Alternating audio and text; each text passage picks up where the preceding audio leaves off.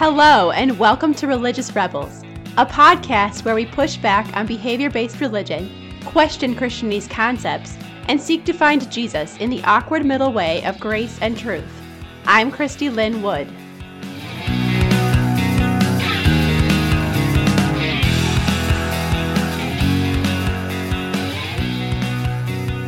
Hello, welcome back to Religious Rebels. So today we're going to tackle a topic that can be awkward and uncomfortable and something that we're not always really sure what to do with.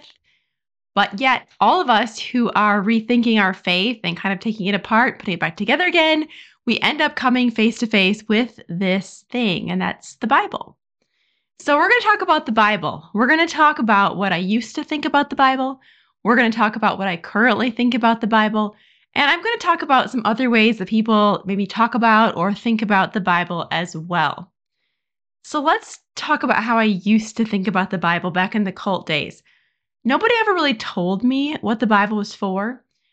We used to think of it as this mystical, magical book that kind of we could use to hear from God. In fact, Bill Gothard had us look for these things called rhemas, which is the Greek word for word. So we would look through scripture, reading, trying to find this special rhema from God, where the Bible was supposedly able to just jump out at us and talk to us and just really speak to our moment in time. It did not matter if these verses were in context or not.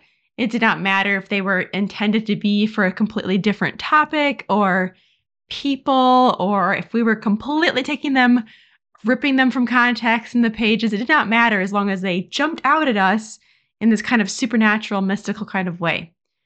We basically use the Bible like a religious Ouija board. It's terrible. One of the associate pastors at my church was reading through Leviticus or some place where they were talking about the sacrifices, and he was praying about whether he was supposed to move to the thumb of Michigan, apparently. And because he kept hearing the word pigeon come up over and over again in these sacrifices, he decided that he was supposed to move to Pigeon, Michigan. It's just terrible. It's a terrible way to read scripture, but we didn't know any better. This is how we were taught to use the Bible. And of course, we're using King James Version. And so the wording is very ancient and archaic and just strange. Things don't make sense. And so we can really twist it and really make it seem weird and out of touch. And who knows what it means and how it could mean to our real life. Crazy. There's a lot of things people didn't tell me about the Bible back in my cult days that I wish they had talked to me about. And so I'm going to kind of go through a list with you about things people never told me about the Bible. So I used the Bible in these bizarre ways that was never intended to be used. And I did not know very specific things about the Bible that are really important for us to know as we're reading it. No one told me the Bible was an ancient book, that it had been written thousands of years ago, that it had been written by many, many different authors with a variety of backgrounds, and that they were all from the Middle East, that they had a different culture, a different way of looking at the world, a different way of seeing just story and narrative. And we'll talk about this more later, that they had widely different perspectives, that they were prophets and kings and shepherds and doctors and all kinds of people were writing these books. No one told me that the different books had different genres, that there were letters and books of wisdom and history. And it goes on and on. There are so many different genres in scripture, and that each genre should be read differently because it has a different purpose and a different point to it. No one told me that everything in the Bible wasn't literal. I think I just believed that everything was very literal, that I could read this in English and just have these literal understandings of it. I didn't understand that I couldn't just grab things out of context, that it was important to read the verses surrounding a verse and the chapters surrounding a verse and even the whole book to find out what the context of these verses was, what they really meant. Nobody told me that I was going to be missing a ton in my English translations, a ton of metaphor and idioms, of poetry like the chiasms in the Hebrew that are just beautiful and really powerful and have a point and a purpose, and we miss them in our English translations. No one told me that I'd be missing things like war language and other stuff like that from the culture that I just didn't get. And no one told me that English translations all have a bias of some kind, that many of them were translated for a purpose, that the translators were looking to make a certain point or reacting to a different translation. When we think about the Bible, it can get really complicated. And like so many crazy things in this world that we live in, there are often two sides. And so we see this one side that thinks this about the Bible, and then this other side over here that thinks this other stuff about the Bible. And you're kind of in the middle, like, what am I supposed to believe about the Bible? And like I said before, people who grew up like me with that very conservative, rigid, the Bible is the word of God. Every part of it is literal. Every part of it is without error. And I'm still kind of in the middle in that inerrancy thing because people take it way too far and say that there's absolutely no error. And yet for me, I struggle with the idea of like, well, the Bible is errors and I can pull it apart and take it apart because I'm like, this is God's word. This was inspired by the Spirit of God. He told people as they were writing this down, his spirit was moving through. And so I really want to be careful to not just in my own human wisdom and supposed understanding be like pitching things out here and there. But at the same time, these people who are like, it's without error in their own way of interpreting it and seeing it. That's the part that I'm like, yeah, that's not right either, because you're saying it's without error, but it's your own interpretation and the perspective that you claim are without error. So I think we really need to be careful as we dig into what it really means, what it really says, and we'll talk about that in a little bit too. So like I said, there seems to be often these two sides where one side is like, well, it's metaphorical. There wasn't really any real Jesus. There wasn't a real Genesis. None of this is really real. And the other side is over here like, this is literal and it's inerrant. And the way I'm seeing things is right. And I, once again, in the middle here, like I want to have a deep respect and love and honor for the Bible. And because it is the inspired word of God, I feel very hesitant to just be able to like rip it apart and be like, yeah, chuck. I think we need to stop and recognize some things and with caution and humility begin to pursue truth in scripture. And I'm going to talk about that more. And I think the biggest thing that both of these people tend to forget about the Bible is that it wasn't written to us. The Bible was not written to people from the Western perspective in the 21st century in America or in Europe or in Canada or other places like this that have that Western mentality. It was not written to us. It was written many, many years ago by Middle Eastern people to Middle Eastern people. And culturally wise, we are very different. And the way we approach scripture is very different. And I think that if we in the West are going to have an accurate understanding of what the Bible really is, and what the point of it is and the purpose of it is and who the God that's revealed through it is, we must step back and recognize that we are outsiders, that we don't understand, that this is not natural to us, and that we need to take some time to really process and think through from a different perspective. We don't understand the culture. We don't understand the styles. We don't understand the questions that we should be asking. We are outsiders looking in. We are Gentiles. We are Westerners looking in to something that we don't understand. And for us to quickly judge and condemn, I think is just really unhelpful and prideful and just not a great way to pursue things. I also don't think it's a great idea for us to just come in with our Western perspective and say, this is my understanding. This is what this means. This is where it is. And just same thing, just very prideful and just saying, this is how it is. I think it's very important for us to acknowledge the fact that I am an outsider. I don't understand this. I'm not asking the same questions that they'll be asking. I'm not seeing it through the perspective that they would have seen it. How can I change my own perspective in a way that will be more accurate to the actual meaning of scripture? So let's talk about this. So much of the Bible is narrative. It's story. Genesis, much of it is oral tradition that was passed down from generation to generation to generation until it was finally recorded. And the point of, especially the Old Testament and the Genesis and the whole stories like that, is not so much that it's science or that it's all these details that we're trying to discover, like what really happened, all these things. It is the story of God and the people that he created. And we are asking the wrong questions when we jump in from our Western perspective and we say, what are the details? How did it happen? Where are the rules, the laws, the principles, and how does this relate to me? That's a very Western way of looking things. And so whether or not we're saying, hey, where are the laws, rules, and principles for me right now so I can follow them? Or you're saying the laws, rules, and principles that I'm going to reject because I don't feel comfortable with this, because I think this story is really awful, because this was whatever. There's a lot of judgment that comes towards the Bible that I think we just need to reserve until we've looked at it from a different perspective, to recognize that we are outsiders in a culture we don't understand, and we need to just humble ourselves, look at it differently, and come at it with a new perspective. So I love the books by Christy McClellan, and she was heavily influenced by Kenneth E. Bailey. Both of these people are fantastic. Kenneth Bailey, wow. He's written a number of different books, but he is a Middle Eastern man who grew up in the Middle East, was a professor, and I think he was president for a while of some seminaries over in the Middle East. He has read Middle Eastern theologians from back, centuries ago. He's just really he just really has a great understanding of Middle Eastern culture and the Bible, and just wonderful. Cannot recommend him strongly enough. One of the things that I learned as I was reading these two authors is that we're not asking the right questions. I mentioned this. We are not asking the right questions. We want to know details, hows, rules, laws, and principles, and how does this pertain to me? And the Middle Eastern questions are very different.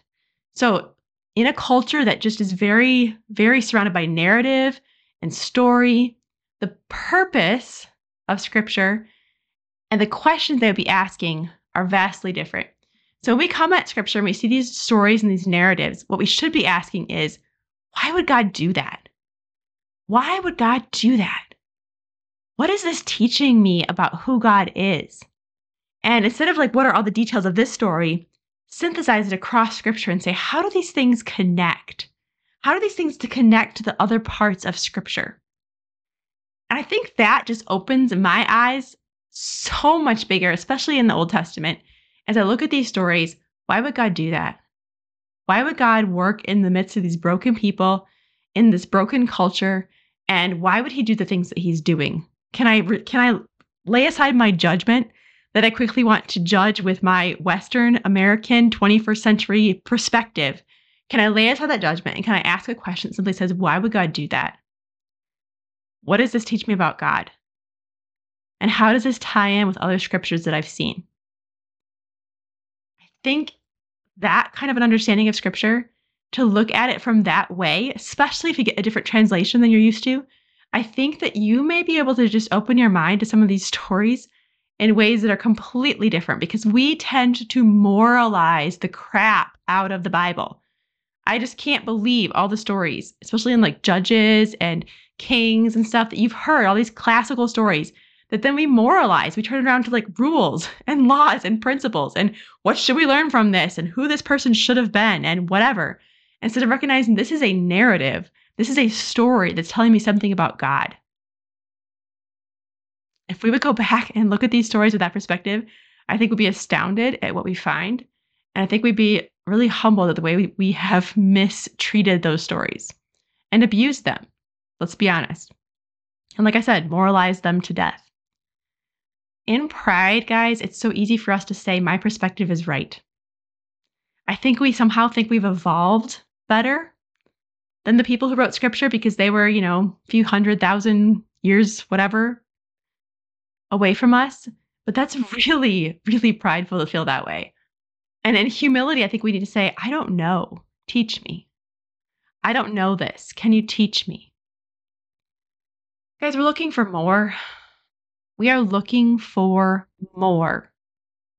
I honestly think we're looking for Jesus. And if we read the Bible looking for Jesus, he's everywhere. He's absolutely everywhere. As many of you know, the Bible can be used and abused. It can be made to look like it promotes just about anything if you grab verses out of context. You can twist it and make it look like it says anything. It's awful. And so I think we need to be careful with Scripture. I don't think we can say that it's Scripture worship. Obviously, we need the Holy Spirit. We need Jesus. We need people in our lives. But we do need the Word of God to understand, who is this God? Who am I as a creature that he made? And what does this have to do with my life? What is this grand purpose? What is this plan for me? I think it's really important that we don't just reject things that we're uncomfortable with, but that we are willing to just sit with them and wrestle with them and recognize that I may not understand. There may be something here that I'm just feeling so icky about this story or whatever, but maybe there's things that I just don't understand culturally. And maybe I need to step back before I judge and condemn and try to throw it away and say, what do I need to understand? And what is this teaching me about God? Because there's a lot of things. I would say Judges teaches me that God uses broken people. That even when things are completely falling apart, he steps in and fixes it. That there are always people who are connected with him. I have some blog posts that I'll try to link in the show notes that really just open my eyes to this and just ask those other questions. I think the biggest thing I take away from the Bible recently is that it's the story of God and the people he created. And we talked about synthesizing scripture instead of trying to dig in and dig it apart and find all these details, but synthesizing, bringing it together. And if you look at the Bible, you will see in the very beginning, it starts with the story of God and people connected, walking together in the Garden of Eden. And in the end of scripture, it talks about this marriage feast of the Lamb in Revelation, where once again, God and people are living together on the new heavens and the new earth. And in the middle of the Bible, Jesus comes and lives with us, walks with us here in this world for 30 plus years. That's powerful. And that's the kind of thing that I see through scripture as you look for those themes that weave their way through. And even as you look for things like directions, this is crazy. But if you look into the story of the Garden of Eden, when they are kicked out of the Garden of Eden, there is a cherubim placed on the east side of the garden, and they are kicked out. When they built the tabernacle, the door is on the east side. And in Jewish tradition, to go east is to walk away from God. And to go west is to come near to him. And so as people were kicked out of the Garden of Eden, they were kicked out to the east. And when everyone would walk into the tabernacle and into the temple, and they would get closer to the holy place and the Holy of Holies, they'd be going farther and farther west. That to me is beautiful. Like, that's just a gorgeous and amazing thing. You want to do some fun research? Look up the Tower of Babel story and compare that to Pentecost in the New Testament. This is what I'm talking about, guys. There are so many of these things that are just woven through, picked up here, picked up there, and it's just a different way of looking at things because it's a different culture. The people who wrote it were from a different culture. The people who heard it and read it were from a different culture. And the sooner we can recognize that I don't get it, I am an outsider looking in, and I need to humbly approach this and say, teach me. I need to know. I want to know. The better off we'll be. So much of the abuse of scripture happens because people assume things about the Bible. And we need to stop assuming and start learning for ourselves. So I would just encourage you guys, don't reject the Bible and throw it away. At the same time, don't keep reading it like you always have. Is there a new way to approach it? Get a different translation. I'm obsessed with the Net Bible right now. You can actually get a free copy online. It's netbible.org. Has tons of study notes, tons of articles attached to it. Really easy to study and look and kind of go back and forth and dig. netbible.org, fantastic. It's a newer translation and I'm really into it. Other translations I'm a little sketchy about these days. But just do some research, look into it, see if you can find a different translation so you're not just reading the same old things, hearing the same old thoughts in your heads. And then just ask better questions. Ask new questions. What is God doing? How does this show me who God is? And how does this tie together with the rest of Scripture and the themes in Scripture? Hey, you got this. You can do it. Thanks for listening. Until next time, keep searching.